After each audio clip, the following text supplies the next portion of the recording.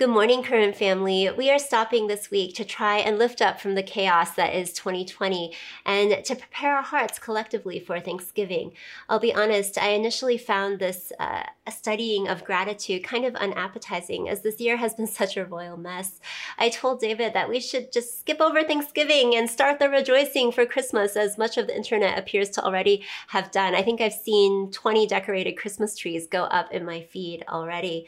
I saw a really funny post about decorating last month, Halloween 2020. It was the scariest thing I could think of. And this one, if you divide 2020 by 5, you get 404. So basically this entire year is an error message. Why divide by 5? Who knows? So much of this year doesn't make any sense anyway. And then there's this lovely one. Welcome to 2020. If you do not already have an anxiety disorder, one will be provided to you. Thank you, creative people of the internet. It makes you want to laugh and cry all at the same time, but of course it's not really a joke, because at the root of every joke is some reality. It has been a year of crushing trauma caused by a pandemic that has infected millions of people in our country and is getting worse. We all probably know someone who's had COVID by now, and maybe even are starting to know someone who has died from it. Here in California, we also know those who have been displaced or lost their homes due to the worse than usual wildfires this fall. Add to this the unbelievable degree of division and strife in our country right now, the awareness of racial pain that we've been confronted with repeatedly this year, the economic struggles and mental health pandemic our country now faces, and not at all least, a deep sense of loss on so many levels in our personal lives. I heard a really insightful talk from a mental health expert addressing the reality that we don't need to have experienced COVID personally in order to characterize what we've gone through this year as trauma. There's daily loss from the cancellations, postponements of everything from sports to weddings to celebrations. The chaos of school and work at home, of not enough childcare, of difficult and sometimes impossible decisions that healthcare and frontline workers are facing every day. And for many in corporate America, the simple lack of boundary between work and home, translating into investing way too much of our time, way more than we ever wanted, into work this year. And of course, just the daily fear of the unknown and a layer of anxiety from something as simple as going to the store or deciding whether to see family for the holidays. 2020 has been messy, and we're probably dealing with more stress, anxiety, and brokenness in our lives than we've let on to ourselves, much less to others. But God always has a plan, and I'm glad the calendar forced us to consider Thanksgiving and work through it together today, because He has an answer for us. He always does. How do we prepare our hearts for gratitude in a year like this?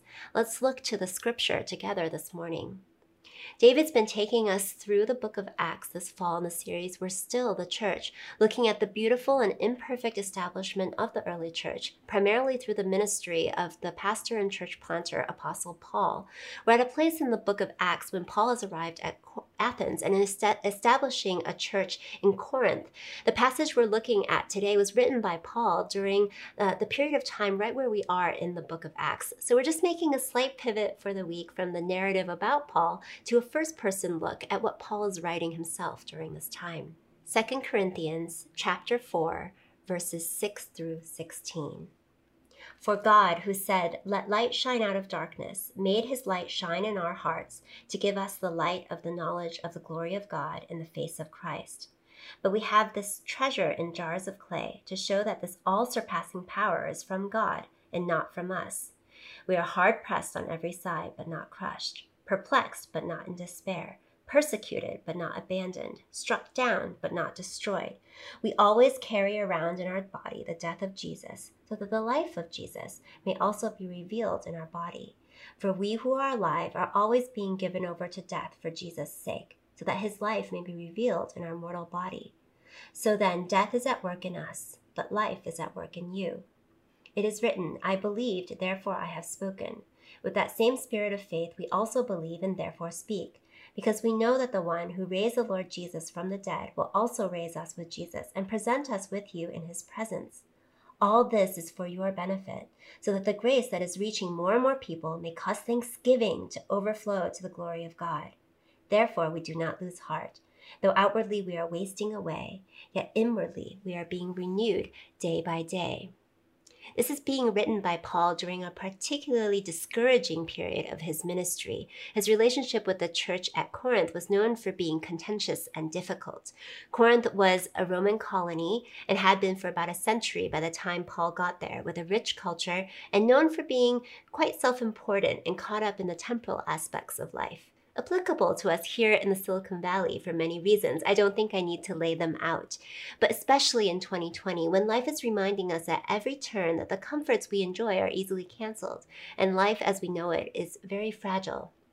We see in this text today some truths that can help bring us to Thanksgiving in 2020. First, our lives are fragile, and we see it more clearly this year. This passage doesn't mince any words by comparing us to earthenware, jars of clay, not Le Creuset. We're talking about those simple brown pots that kids will paint on and then drop and shatter as soon as they hit the ground. It's into these fragile, everyday vessels that God chooses to deposit the greatest treasure, the beautiful light of His glory, when we say yes to following Him. This image of a plain, easy-to-break pot holding a lighted treasure provides a stark picture of our fallibility and fragility as human beings in comparison to the invaluable worth of God's glory and eternity. Perhaps the reality that we are physically vulnerable has hit home in new ways for us in 2020, as we face unknown after unknown, a quickly spreading invisible virus that is canceling and postponing anything, leave everything, isolating us in lockdown in various shades for much longer than expected. Maybe we've been watching a loved one struggle or fight for their life from COVID or other disease. The brevity of this life really started to hit home for me, watching my dad's body physically weaken in his last year of battling cancer. I really started to understand verse 16 that we just read. Outwardly, we are wasting away. Inwardly, we are being renewed day by day. In months, he went from a healthy, gregarious, life-giving person to gaunt, immobile, and unable to speak in his last days. The more his body declined, the more determined he was to tell anybody that came to his bed about heaven and what Jesus had done for him. I can still feel the fragility of his hand in mine those last few hours before he passed. I actually took a picture of it so I wouldn't forget. The dad that was so strong and carried me everywhere when I was little, who I thought could protect me from anything, his hand now so weak and still in mine. Our lives are fragile. Maybe for you it's not the virus. It's the state of our world. The news cycles, the divisive politics, the sense of having no power over the pain that you or others are experiencing. Or it might be feelings that you have toward work or a relationship in your life, feeling stuck and without an out in this daily treadmill that is lockdown. The stress of 2020 has likely made us messier people than we'd like to be, not just physically, although many of us are living in sweats and scrubs. Over here, we have 2 kids doing school at home and a puppy. So our house is a perpetual pile of schoolwork and toys and dog chews. But we're not just talking about physical mess. We know from our own lives and from the privilege that we have to have roles in people's lives that mess goes much deeper than the surface. Marriages are messier in this 24/7 together lifestyle. Addictions are easier to fall back on. Levels of depression and anxiety are skyrocketing. Coworker relationships are more tense and less personal. Isolation keeps us from laughing together, from being real together, from getting under the surface into the stuff. It's easy to feel like we lack what others want or need. Any one of these, much less piled together, easily shows us our lack and our brokenness if we're willing to acknowledge it. At some point, we all come face to face with our mortality, and that in and of ourselves, we won't be enough. We can't be enough. We don't have it. Perhaps we have felt more of our brokenness this year than we might otherwise, thanks to COVID. What a gift to thank God for. Why? Because it is precisely as we acknowledge our fallible, fragile existence that we begin to reveal the unbelievable power God has to bring dead things to life. It is our lack that reveals God's power. Paul's descriptions of this life ring true in 2020, do they not? Let's look again at verse 8. We are hard-pressed on every side, but not crushed, perplexed, but not in despair, persecuted, but not abandoned, struck down, but not destroyed. He is writing in the context of extreme difficulty and suffering laid down for the sake of the gospel, carrying around in his body the death of Jesus, suffering so that eternity can be seen by others through his life. We've seen many of these play out as we've gone through the book of Acts together together this fall as Paul travels around starting new churches, imprisonment, beatings, shipwreck, hunger, cold, literally being pursued by his enemies on every side.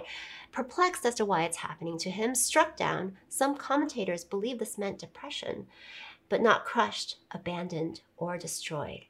His life was hard as he devoted himself unwaveringly to the gospel and to more and more people knowing about the hope of eternity. And because he regularly allowed himself to be in situations where he needed God's power to pull him through, in jail cells, on trial, being stoned by mobs, his ministry only became more effective through each instance of God showing up. In our weakness, God's strength is made perfect. Paul talks about this at length later on in chapter 12. He quotes Jesus, "My grace is sufficient for you, for my power is made perfect in weakness." This can be really difficult for us to resonate with and actually understand in self-reliant Silicon Valley. On the surface, many lack very little, or at least we appear to.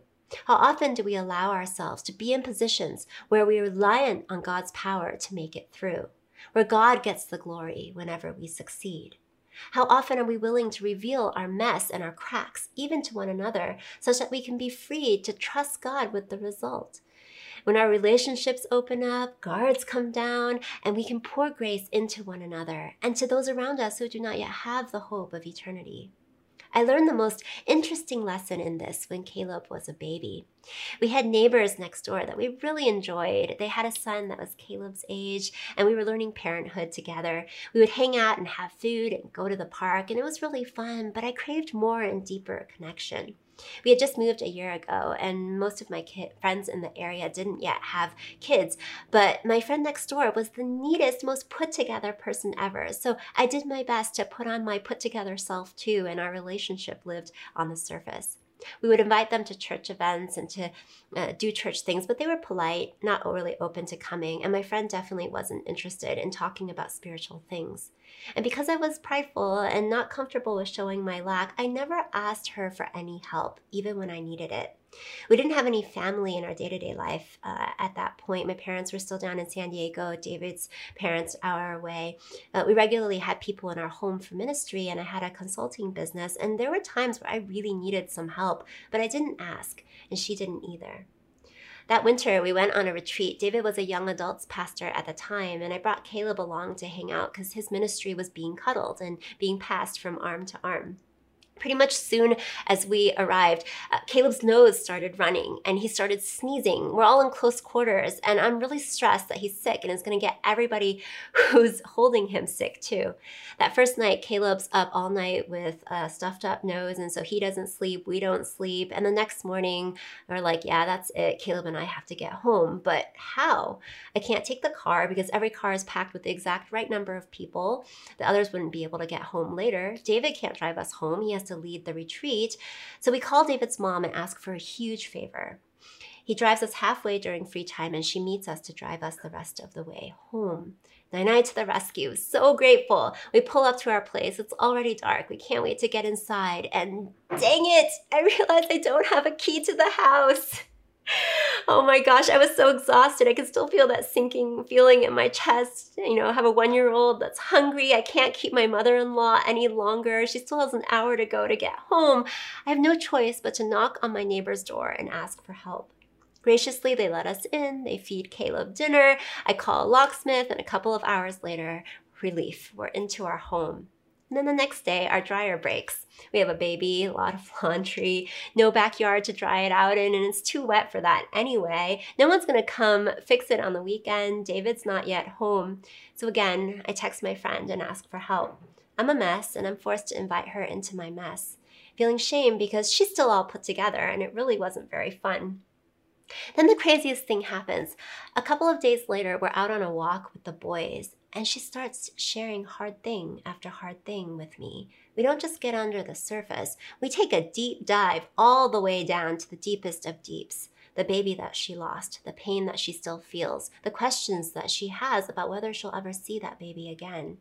Tears, mess, brokenness, and God's power through and through. The easiest invitation to share about eternity that I would not in my right mind have known how to ask for or be vulnerable enough to invite. In his beautiful way, God put me in a terrible position where I had to show my cracks so that he would get the glory. Because it was through that crack that my friend heard about what Jesus had done for her and the hope of eternity. This picture of a vessel breaking to reveal God's power is illustrated quite beautifully in Scripture. In Judges chapter 7, there's a well-known story about Gideon, a leader in the Israelites, who presides over a miraculous and decisive victory against the Midianites, despite lacking the manpower. His army is outnumbered 5-1, but God tells him he still has too many men, because if they win at 5-1, Israel will say, "My own hand has saved me," and believe it's because of their own skill as the underdogs, their strength, or their strategy, not God's power. So God has Gideon cut 32,000 men down to 300. They are now not outnumbered 5-1, but 400-1. They bide their time and attack at night. Each of the 300 men is given not weapons, but a trumpet and a jar of clay, filled with a torch to hide the light. They surround the Midianite camp, and when the signal is given, they break the jars to reveal the light, blow the trumpets, and cry. The Midianites awake to chaos and sudden light, and giving them the mistaken understanding that Gideon's army is far larger than it is. God has them attack themselves, and the result is a hugely improbable victory for the Israelites. The role the clay jars played in this battle is, get this, to break at precisely the right time. And that breaking helped bring about ultimate victory. Could it be that God doesn't allow us to feel inadequate or to break at times, but that our cracks can be used for good and to help others see the bright light of hope that God offers in eternity? Death is at work in us, verse 12, so that life is at work in you. When I realized what this verse meant, it blew my mind. When we go through hard things, it can bring life to others, and we're not just talking about happy thoughts. We are talking about ultimate, eternal life. It is in our cracks, in the places where we are not sufficient, that God's power is most clearly revealed.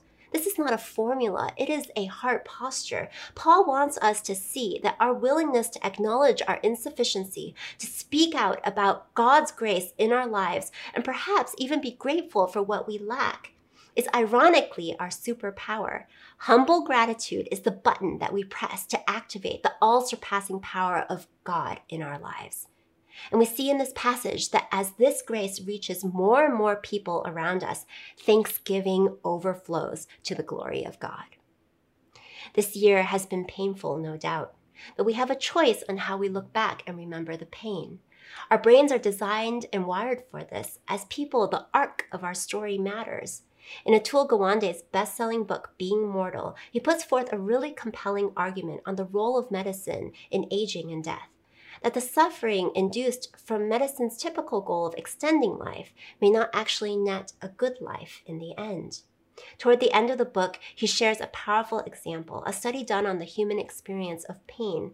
Researchers gave patients a way of evaluating their level of pain as they stayed awake through colonoscopy and kidney stone procedures. Doesn't sound fun. And then they also asked them at the end of these procedures to look back and rate the overall pain.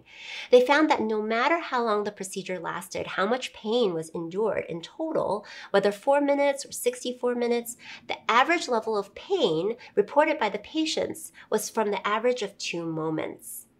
The worst moment and the last one. What they have dubbed the peak end rule shows that the brain has 2 ways of evaluating suffering: an experiencing self, which we're all familiar with, the pain as we're going through it, and a remembering self that gives all the weight of judgment afterward to these 2 single points in time, the worst and the last. No matter how long the suffering, if the procedure ended well, it lowers the overall experience of pain.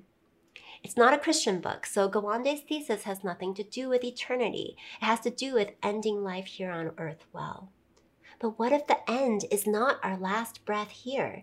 What if the end that we're arcing toward is the beautiful, weighty glory of eternity that we can't even begin to imagine here? The Bible is clear that eternity has none of the pain that we are being clouded with in 2020. Disease, strife, addiction, tears. Instead, it will be full of joy, freedom, and light. And that amazing ending, averaged with the worst of this life here, that will be but a minute in comparison, will render the pain times we experience today not painful in retrospect at all. This year has been pretty tough. Scripture does not minimize how hard-pressed life can be. But I think we all know 2021 isn't necessarily going to just magically get better. 2020 hasn't made our lives fragile and vulnerable.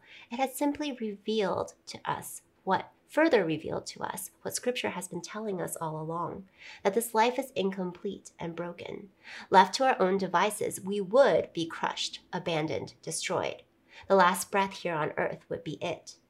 But thanks be to God that Jesus came down to earth, took on an earthen vessel, fragile, weak, subject to pain, and lived a spiritually unbroken life, sinless with no cracks. And then went to the cross, hanging all of our cracks, our fears, our addictions, our most painful relationships, our biggest blow-ups, everything that we lack, dying with him, and then coming to life, such that when we acknowledge our need for him and what he did on the cross, immediately his grace covers our broken places, and we receive hope of a future where there is nothing to break, nothing to fear, no strife or disease or division. If you've never invited this eternal hope into your life, I'd like to invite you to do that today. You can do that today. You can receive that grace. If you'd like to take that faith step, let us know by filling out the connection card or by pressing that button in the chat bar, and we'd love to equip you with some resources to get to know Jesus better. If you're already a follower of Jesus, what does this passage show us about gratitude? In a year like 2020, a heart overflowing with thanksgiving can be sourced ultimately from what? From the gift of understanding ourselves as broken vessels in need of grace, which activates our own desire for eternity, brings us to speak and reveal God's power to those around us, and results in more and more people coming to have this hope of glory. Thank you, Jesus. Can we challenge ourselves to access this kind of gratitude this week, to set aside 30 minutes of our time off for the holiday, to put the mess of this year in front of God and ask him to first allow us to see our own broken places, areas where we may be messy or weak. If it helps to have a tool for self-reflection, ask questions that the psalmists often ask. What is hard? What do I fear today? What do I dread doing? What am I thinking about more than anything else? What am I worrying about more than anything else? And as we begin to see these areas of our lives, I pray God would give each of us an appropriate space to humbly reveal one weakness, one broken place to someone in our life, someone that knows us and talks to Jesus. And I pray that they would overwhelm us with God's grace in that moment. And I pray also that God would give us an opportunity in the weeks ahead to reveal something broken, something lacking, a mess to somebody who doesn't know Jesus, a coworker, a friend, a neighbor, such that God's power may have opportunity to be revealed in our lives. The arc of our story doesn't end in the mess that is 2020. God willing, we'll look back and this will be a blip. But if we allow the pain of this year to move us to a richer, more resonant desire for eternity, for what is not yet seen, and it drives us to gratitude and a humble willingness to show people our broken places, to let people in, to give God glory for what's happening in our lives, wow. 2020 will have been, in retrospect, impactful and needed. Can we believe it? Let's thank God for it together. Lord, thank you so much for the privilege to be broken vessels through which your power can be revealed to those around us. We pray that you would give us gratitude for our broken places and that you would use them to bring hope to others. Lord, we pray that you would allow us as a community here in the Silicon Valley to hold out eternal hope. It's in your strong name we pray. Amen.